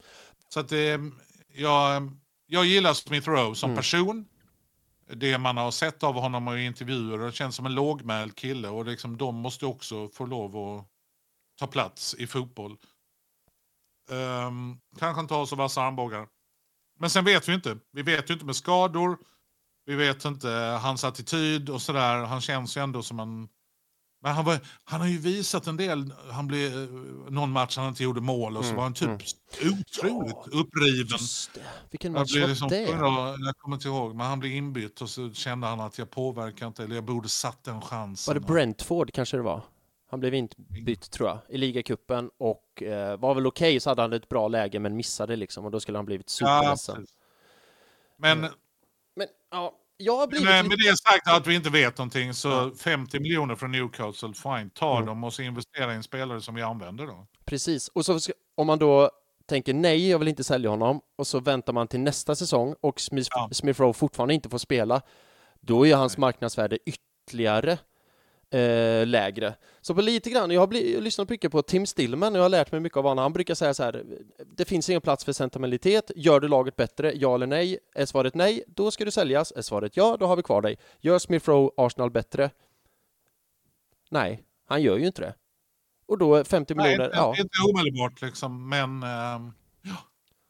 med det vi vet, till och med Tim Stillman vet ju inte allt, men det som vi vet så känner man ju att sälj honom då. Men jag är inte helt säker på att Arteta kanske har någon liten plan för. Han brukar S-rockar, men Arteta, så jag vet inte. Men vi får se. För att jag menar, vårt lustiga lånköp av David Ryan, som absolut ser ut som han skulle kunna vara med i Grinchen. Ja, men jag är med dig. Jag tycker som du, Jeppe Dahlbjörk. Men vårt lilla 3 miljoner och sen får ni resten i nästa år indikerar ju ändå att vi har inte hur mycket pengar som helst. Nej. Så att jag kan tänka mig att de måste göra så av med en eller två spelare för att kunna köpa in en Tony eller liknande spelare i januari, om de nu vill det. Ja. Speaking of Tony och januari, vi tar nästa fråga, för den är exakt på det ämnet, från @Elias Eriksson 28 på Twitter. Ivan Tony i januari, ja eller nej? Kanske, säger du då. Ja. Alltså jag hade hellre köpt Neto, ärligt talat. Ja. Som en backup eller competition till Bukayo Saka. Och Neto är också en sån spelare som kan utmana och göra lite konstiga grejer. Tony, som ju ändå är 27, 28, 29. Ja, han är 28, fyller 29. Ja, men han är ju en av dem som har fått våra backar och se lite det är en tuff nöt att knäcka. Ja, det är sant. Så det är en stark, stöddig typ. Men jag kan inte se honom när Martin Ödegård viftar fram. Du vet. Ja. Jag vet, alltså ända sedan Aaron Ramsey, jag har inte sett en människa springa så mycket som Martin Ödegård. Nej. Alltså, jag är med dig. Vilken jävla motor. Ja, Declan Rice möjligtvis. Ja. Men han springer hela tiden, Martin Ödegård. Ja. Alltså det är helt fantastiskt. Men ska vi kunna pressa på det sättet, då kan ju inte Tony spela, för han är ju inte den spelartypen. Men det kanske finns matcher där vi vill ha en stöddig target-kille. Eller bara ha någon som är farlig i boxen och lite stor och stabil och liksom sådär. Mot lag. Alltså han ger oss någonting lite annat kanske än det vi har nu. Liksom. Jag vill ju att de ska köpa alla spelare. Både här på Blir Arsenal bättre med dig? Ja eller nej? Ja, då köper vi dig. Ja, bur in. Men jag måste nog säga nej. Ja. Jag kommer också säga nej. Och här är min förklaring varför. För jag är med dig om att Tony erbjuder någonting annat än Jesus. Absolut. Men han erbjuder inte någonting annat så bra så att det är värt att kassera hela Arsenals spelidé för att få in någonting nytt. Utan då ska man ha in någonting nytt som inte är Jesus-stilen. Då ska det vara liksom Haaland-klass. Oh my god. Tony är inte det. Han är jättebra, men han är inte så bra. Vad skulle det kosta? Säkert upp mot 1 miljard för någon som är bra på det han gör, men inte 1 miljard bra. Och det skulle tvinga Arsenal att lägga om liksom hela spelsystemet. För det kan vi säga, du och jag, Anders, att Jesus, han är ju extremt viktig för Arsenals spel. Han kanske inte gör 30 mål per säsong, men när är Arsenal som bäst? När Jesus är på planen. Skulle man då offra det för någonting annat, en stor stark? Det känns som att hela Arsenal då skulle fallera. Liksom. Och till det höga priset, nej, säger jag då. Nej. Men det är svårt med strikers. Alltså det är knepigt. För att antingen måste du ta någon som Haaland som har visat, han gör ju typ 40 mål varje säsong. Inte när man möter Arsenal. Nej, det gör han inte. Men honom tar vi. Ja. Han är modern striker, snabb och stor och stöddig och uppfinningsrik. Men det är svårt att hitta de här striker-typerna som passar ens lag. Liksom. Så att Men på tal om Haaland... Jag kan förstå om de skulle köpa Tony. Ja. Men själv hade jag kanske inte gjort det. Men på tal om Haaland, det såg vi med City. Haaland var ju... För City har ju spelat tidigare som Arsenal gör nu med små, snabba, pressande strikers, Jesus, Agüero. När City köpte Haaland, då satt ju både du och jag så här, men är Haaland verkligen bra för City? Han verkar inte passa riktigt i spelet. Blir City sämre? Och där och då var de i det. Men City var ju tvungna att lägga om sitt spel helt för att det skulle passa Haaland. Jag ser inte Arteta och Arsenal göra det med en second striker. För gör man det med en första valet striker, fair enough. Men första valet, om vi köper Tony, det kommer alltid vara Jesus. Jag håller med. Ja. Jag håller med. Vi tar nästa fråga. Från Karl Jartman på Twitter, @Karl_Kartman. Vilken Arsenal-spelare från de senaste 10 åren skulle kunna slå in sig i dagens 11? Eller vill jag se i 11? Rättar han sig själv sen. Skulle du vilja se i 11? Senaste 10 åren? Ja. Sanchez.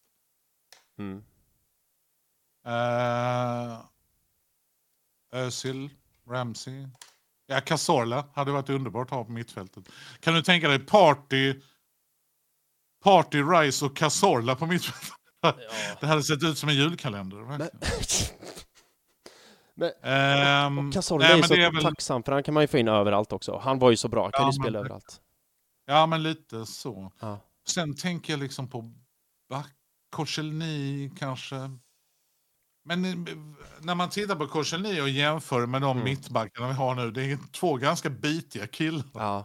Som är supersnabba och bra balans. När Saliba tacklar Haaland. Jag vet inte hur många gånger jag sett det klippet. Det är bara ren glädje. Ja, visst. Nej, men jag kan tänka mig... Alltså, jag tänker nog snarare liksom mittfält eller avbytare till någon... Vad har vi för... Alltså, Olivier Giroud kanske skulle kunna göra ett jobb i Arsenal. Han hade ju varit perfekt andra striker. Det är det jag tänker det är det jag tänker i så fall. Men annars är det ju Özil och Sanchez man tänker på först liksom. Sen väl 10 år är ju ganska långt tillbaka, men jag kommer inte på alla spelare som... Nej, jag tycker den här frågan är svår också. Jag landar någonstans i... För frågan är vad vill jag se i 11? Och grejen är att dagens startelva, det är ju den bästa startelvan vi har haft på 10-15 år. Visst, Alexis kanske var bättre än Martinelli i Alexis bästa säsonger. Så det är väl där då. Men liksom Korselny skulle inte jag byta mot Gabriel eller Saliba. Nej. Till exempel. Monreal har jag alltid gillat. Ja. Han var bra.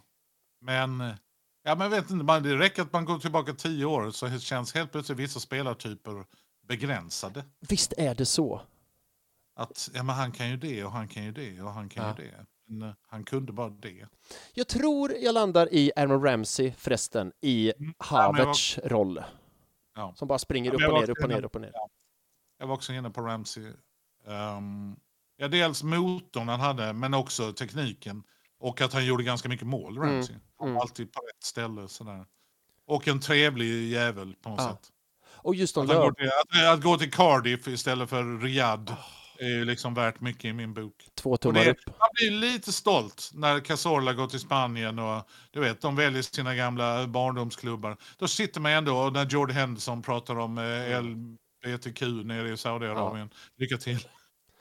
Då känner man sig ändå lite stolt, tycker jag, som Arsenal-support. Absolut. Wenger måste ju sitta någonstans och bara yes, I taught them well. Verkligen. Vi tar nästa fråga som är från Holma, @Patrik Holmsten på Twitter. Hur coolt skulle det inte vara att ha båda Timber-tvillingarna i Arsenal? Det ryktas ju om Quinten till Arsenal. Är det inte så att det kan vara värt att ha det även om Quinton inte riktigt håller måttet? Det hade varit något. Ja, man kan dubbla på tröjorna. De kan köra samma tröja. Det är samma sak med Bellinghams brorsa som nu också blivit lite sådär. Har ni någon annan Bellingham som är lite billigare? Job, vad heter han? Joby eller han har liksom han heter typ nästan som Jude. Det var ju samma sak förra säsongen när alla Haalands kusiner började dyka upp i flöden. Det här är Haalands kusin. Han har gjort 14 mål på en match i division 7. Okej.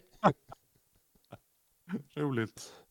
Nej, jag vet inte. Jag kan för lite om honom, den spelaren. Timbers lillebrorsa är det väl kanske. Ett tvillingbror är de ju.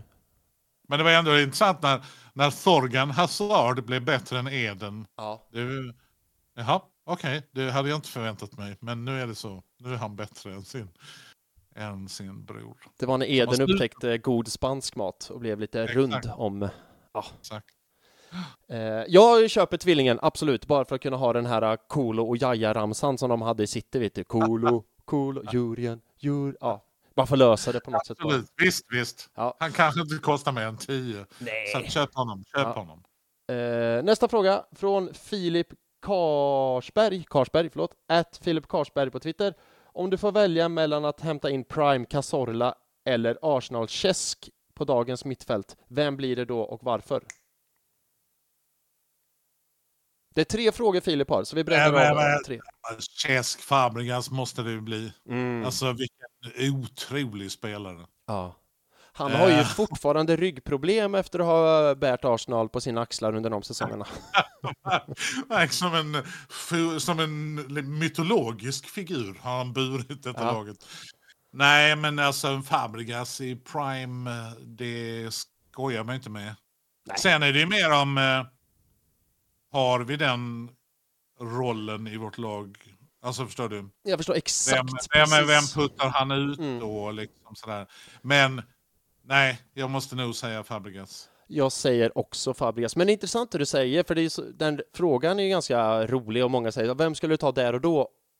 Och då kan man säga ett sak, men tänker man steget längre så är det så här, ja men vänta nu, vilket system pratar vi? Är det dagens system så måste man ha en viss spelare som passar in i dagens system, eller ska man bara ha en bra spelare som var bra där och då? Däremot med det sagt så tror jag att Käsk var ju så vansinnigt jävla otroligt bra, så han hade ju passat in i alla system. Ja. Lite så. Philips nästa fråga. De 5 absolut viktigaste Arsenal-spelarna förutom Saliba, Saka och Rice. Ödegård. Jag kan fortfarande inte fatta att Martin Ödegård spelar för Arsenal. Nej, jag är med dig. Det känns, när vi lånade honom så kände man ju mer att det var en sån här sommarfling man hade. Så här bra kommer det aldrig bli. Varför måste du åka hem? Ja. Känsla.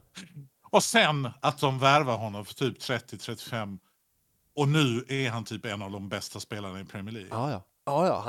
Och det är en sån god kille. Ja. Och han har liksom underlåtit sig att vara kompis med bergatrollen i Norge. Liksom, det gör honom ännu mer sympatisk att han får liksom ha blivit fadder till Erling på något sätt. Elling heter den här norska filmen. Det känns lite som man skulle kunna göra en sån film, en remake fast som heter Erling. Just det. Där det är någon som tar hand om en annan person på något sätt. Ödegård. Någon typ av ledsagare. Men jag kan fortfarande inte fatta att Martin Ödegård, för han är en sån spelare, när han dök upp på världsfotbollen så kände jag, snälla kan ni inte ta honom till Arsenal, för det hade passat som handsken. Och nu ser vi det. Nu får vi lov att se allting som Arsenal representerar klockrent. Ödegård. Det är exakt så som den killen är. In med honom liksom. Det är så jävla gött. Så att Ödegård är, jag tycker, outstanding. Liksom. Ja, jag är med dig. Jag tycker han är vansinnigt bra. Och som du säger, han känns som en klassisk Arsenal-spelare. Liksom. Wenger-spelare fast 2.0. Ja, men verkligen. Och hans press och hans motor och aldrig sluta springa. Jag fattar inte hur han orkar. Och håller ändå huvudet. Och med vissa matcher har han ju sett trött ut. Typ mot Lans och lite så. Men Ödegård, absolut en av kuggarna i detta laget. Och just för att han är Artetas förlängda arm ute på plan. Liksom, att han fattar precis hur vi ska göra nu. Och du vet, det blir ju komiskt när man lyssnar på olika poddar, så lär man sig en del om taktik och så inser man, vi vet ju ingenting. Vi kan ju inte någonting om fotbollstaktik. För ni lever fortfarande kvar i någon slags 4-3-3. Vad fan, det är ingen jävel som håller på med det. Utan de byter ju spelsystem, typ byt nu kör vi nummer 100. Mer som amerikansk fotboll. Ja. Alltså du vet, att vi kör en Geronimo 25-77 och så vet man hur många sådana har ni? Ja, vi har 150 stycken så vi kan utan till. Så är det ju i fotboll också. Ja, kommer ihåg Målet mot City, de gjorde ju ett likadant mål i någon annan match, var det någon som sa i någon podd. Alltså där någon slår ett inlägg och så springer en av backarna upp, nickar ner den och så, what the fuck, är detta en variant ni kör nu? Det var inte bara liksom att det hände. Jag passade till White och så skapas lite space. White passar tillbaka. Ja, men orkar inte han jaga bollen. Nu har jag 10 meter. Jag springer fram, slår ett inlägg. Tomiyasu som en jävla forward jagar upp. Det är så otroligt invecklat liksom med spelsystem. Så att ha Ödegård som representant ute på plan som kan tolka allt detta och som vet och pekar och liksom sådär. Jag hyser all beundran för vår spelartrupp. Hur duktiga de är. Liksom. För han känns som katalysatorn Ödegård. Mycket att han sätter de här triggerserna. Och jag tycker jag har sagt det i podden så många gånger förut att den här illusionen att Arsenal spelar 4-3-3. Arsenal spelar ju typ aldrig 4-3-3. Utan det är ju som du säger. I försvar kan det vara de positionerna. I anfall är det da-da-da-da-dan. Och det är olika variationer och liksom varianter på det. Hela tiden. Det är inte ett fast 4-3-3. Det är ingen som gör det. City gör inte det. Liverpool gör inte det. Det är ingen som gör det. Men på tal... liksom när Sinchenko går upp, ja, men då kommer någon mittfältare och tar hans position och vaktar så att inte, du vet, alla hjälper ju alla. Det finns inget bättre. Jag är ju gammal försvarartyp sådär. Stod i mål och har spelat mycket sådär. Declan Rice-rollen, inga jämförelser i övrigt. Men jag älskar ju när hela laget springer tillbaka för att försvara. Det är bland det bästa jag vet. Ja. Och så är det 3 människor runt bollen. Bara Arsenal. Ta den, jag tar den. Du vet, den intensiteten. Och så vet man att Jesus har precis varit uppe vid mållinjen vid det andra målet. Men han är typ först hem liksom. Då blir man ju... Och det är där jag känner att det är det laget vi har nu. De hjälper varandra. Inte för att någon har sagt åt dem. Utan för att de vill hjälpa varandra. Det är så jävla coolt kan jag tycka.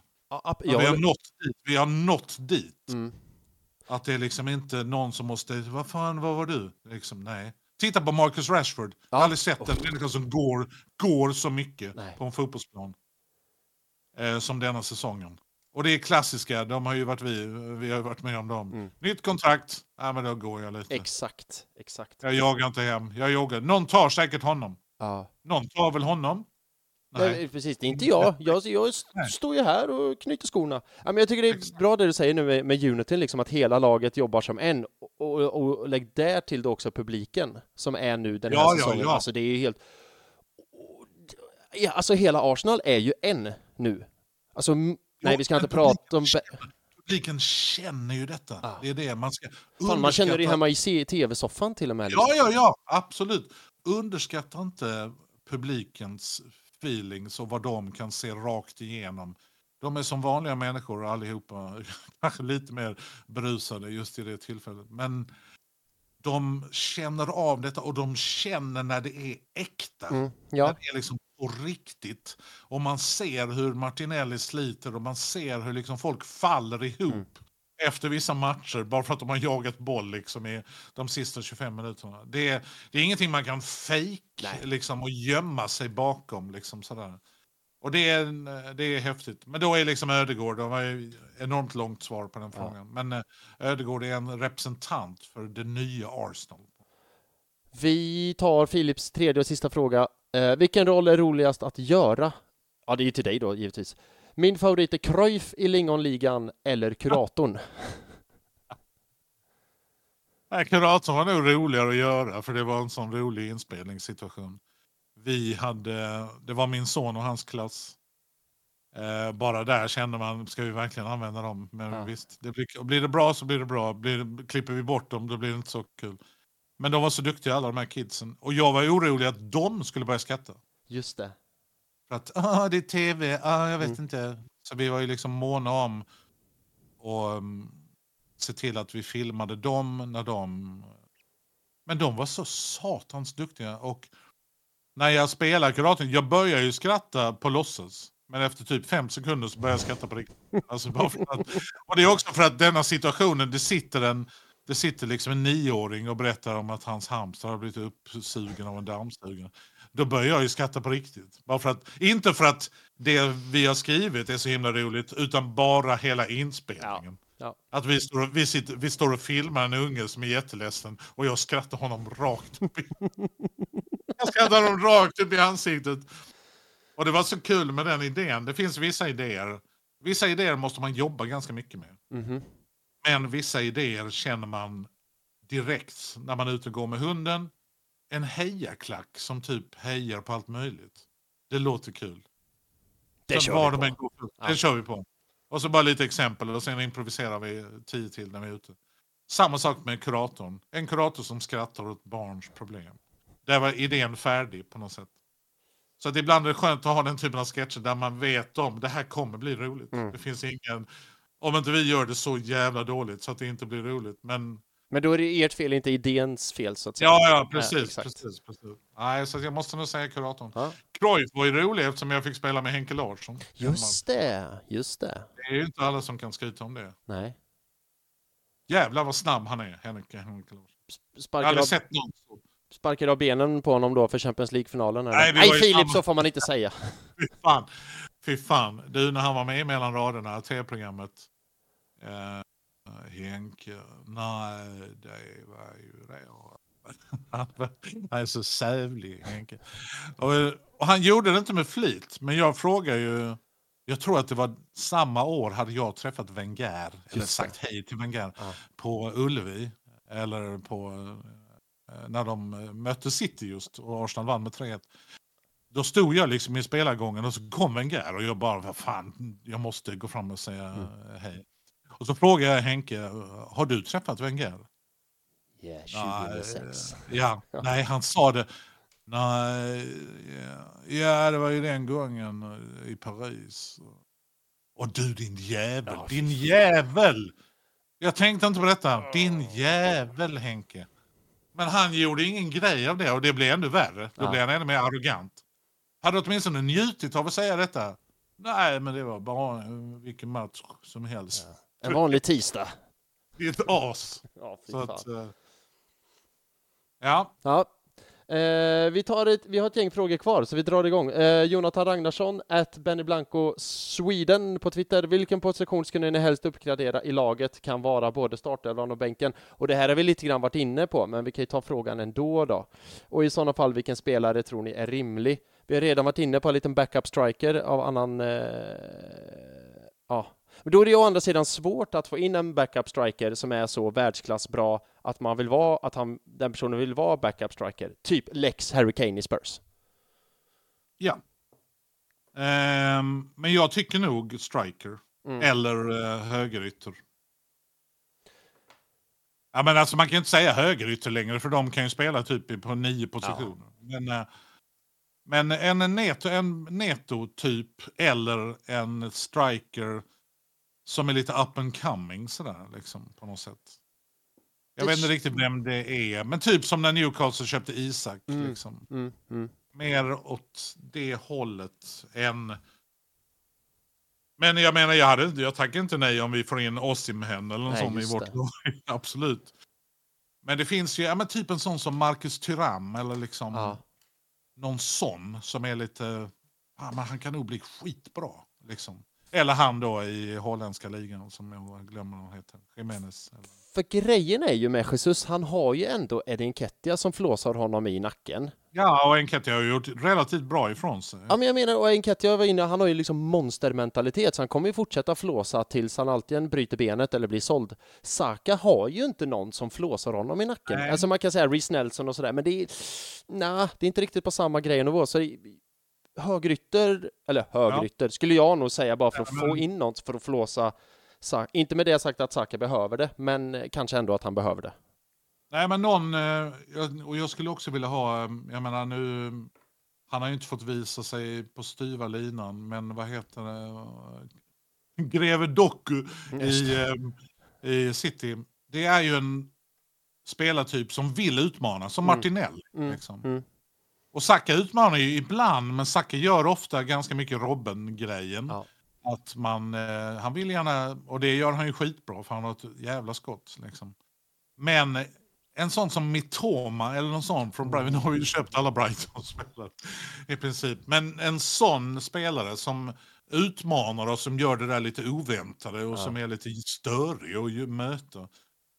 Alltså sån i Tottenham är ju ett jävla exempel på en spelare som när han får bollen då blir man ju orolig i det andra laget. Alltså för att det kan bli vad som helst. Det kan bli en skitbra passning men han kommer sätta den på mål, så var beredda nu. Liksom den oron som man liksom känner när Saka är inne, och så känner nog många lag. Men att ha en till sån som Saka kunde tävla lite mot, eller som kunde spela på andra kanten ibland. Whatever. Liksom. Jag slänger in, vad heter han i West Ham? Bowen. Ja, Jared Bowen. Ja, då köper vi ännu en snubbe från West Ham för 1 miljard, men han är bra. Ja, men han har bra attityd också. Han gjorde en språngnick i någon match. Det ser man inte så ofta. Nej, det gör man inte. Det var väl typ Dahlin som var senast med det. Eller var det Henke Larsson kanske? Jag vet. Vi tar sista frågan, och den är av det taktiska slaget. Vi var inne och pratade taktik lite tidigare, så vi återkommer till det.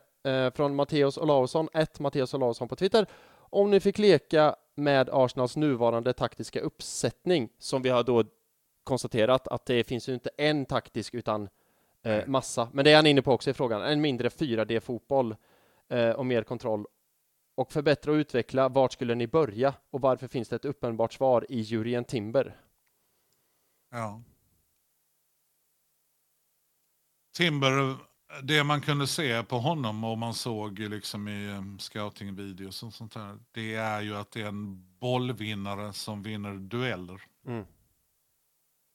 Och det är ju en av de sakerna som Declan Rice bidrar med mest, tycker jag. Hans förmåga att... Och jag menar Martinelli, du vet när Martinelli får för sig, han tog bollen från mig, den jäveln, nu ska jag springa ifatt honom. Ja. Och han springer ju ifatt alla. Han var så fruktansvärt snabb. Och så tar han tillbaka bollen. Alltså den förmågan vi har haft, som City hade mer förra och förra säsongen, tyckte jag. Att de, nu har vi bollen, nej nu tog de den igen. Jag orkar inte, nu har de bollen igen. Den grejen känns viktig, tycker jag. Att vi har bollvinnare. Och jag menar, när man läser statistiken på Saliba och Gabriel, det är inte många som kommer förbi dem. Nej. Vad är det? Det är Zuma och Saliba som inte har blivit förbidribblade överhuvudtaget. Men så att det här med bollvinnare känns ju som en viktig egenskap. Och där saknar man ju Timber lite grann. Zinchenko han är ju en sån som håller bollen, i bästa fall. Han är en sån som håller bollen inom laget. Och som hittar lite nya vägar och sådär. Men han är kanske inte riktigt den som vinner tillbaka. Tomiyasu är också skitbra på att vinna tillbaka. Ja. Han är smart i hur han spelar. Han är motsatsen till Mustafi. Han lägger sig inte ner liksom, och sen skyller på andra. Utan han står upp och sen bara in med foten och så tar jag bollen. Så vi har ju många bra bollvinnare. Jag tror att det är viktigt för Arsenal i detta läget. Ja. Så det är nog där, om man nu skulle tweaka lite. Jag menar, längre upp så är det ju snarare att människor som håller bollen bra. Och där har vi ju ganska många duktiga. Ödegård och Havertz, Zinchenko. Och Thomas Partey ska vi inte underskatta. Det är ju en av världens bästa mittfältare. Det är bara det att han har varit skadad så mycket. Ja. Nej, men han är ju också fenomenal på att vinna tillbaka bollen när han är på det humöret. Liksom. Ja. Nej, men kolla förra säsongen. Anledningen till att vi gick så bra, det var ju att Thomas Partey var så vansinnigt jävla bra. Han var ju helt outstanding där och då. Ja, men verkligen. Ja.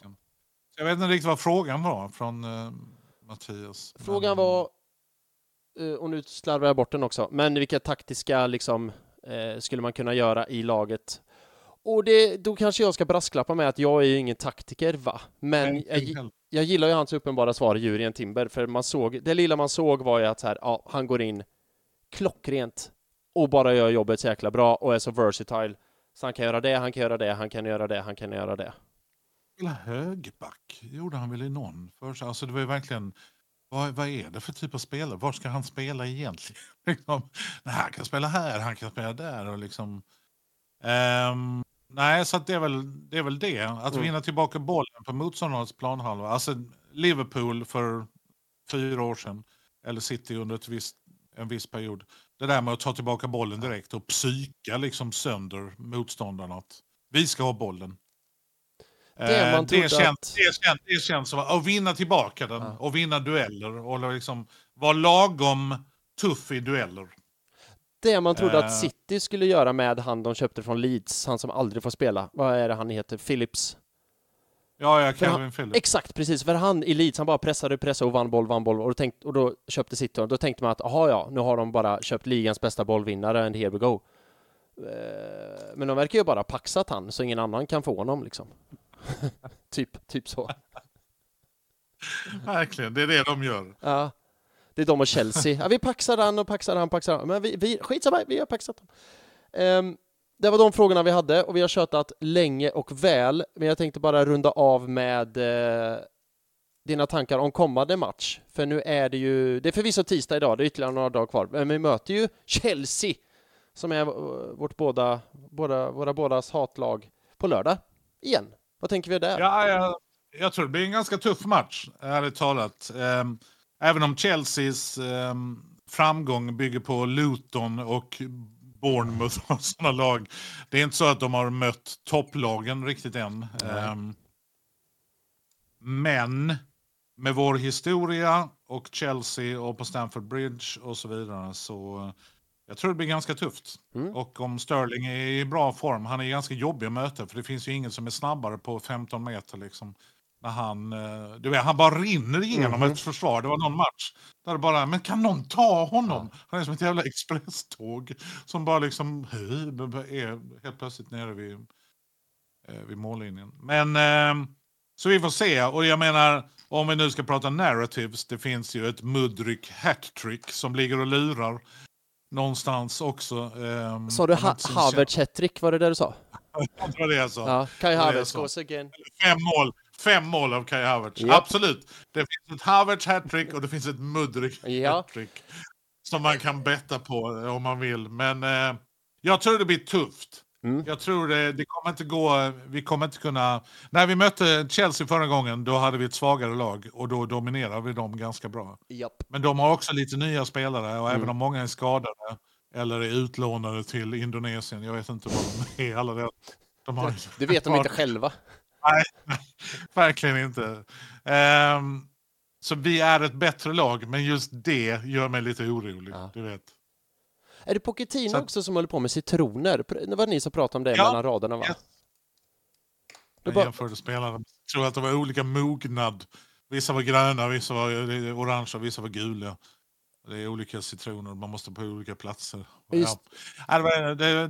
var säkert fint beskrivet i den ledarskapsboken han precis hade läst, men inte så mycket. Nej. Jag har ju tippat 3-0 till Arsenal i tidigare avsnitt och jag står fast vid det. Och så här är det, tänker jag, för det är den här matchen på lördag, så har ju Arsenal Göteborg sin stora 10-10-10-årsfest. Oj! Yay! Och därför tänker jag, visst fan borde det lika bra med en 3-0-vinst då, för att bara fira sönder liksom. Så jag står fast vid mina 3-0. Havertz i mål och Nketiah i mål. Och Mudryk självmål kanske.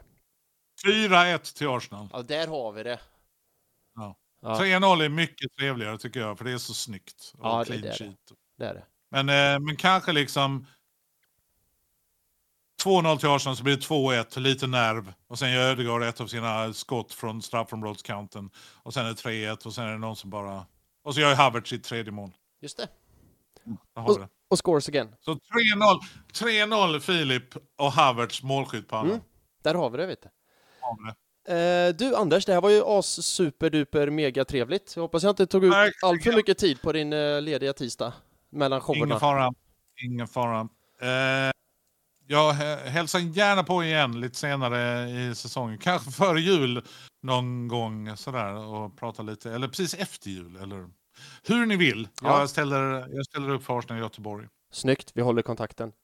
Tusen tack för att du ville komma och gästa, Anders. Ha en fortsatt trevlig kväll. Och lycka till med show och lycka till med Mellan Raderna och lycka till mot Chelsea. Tack så mycket. Detsamma, och tack för alla bra frågor från alla lyssnarna. Ja, just ha det gott. Tusen tack. Ha det gött. Ha det gött, Enna. Och det största tacket går ju som vanligt ut till alla er lyssnare.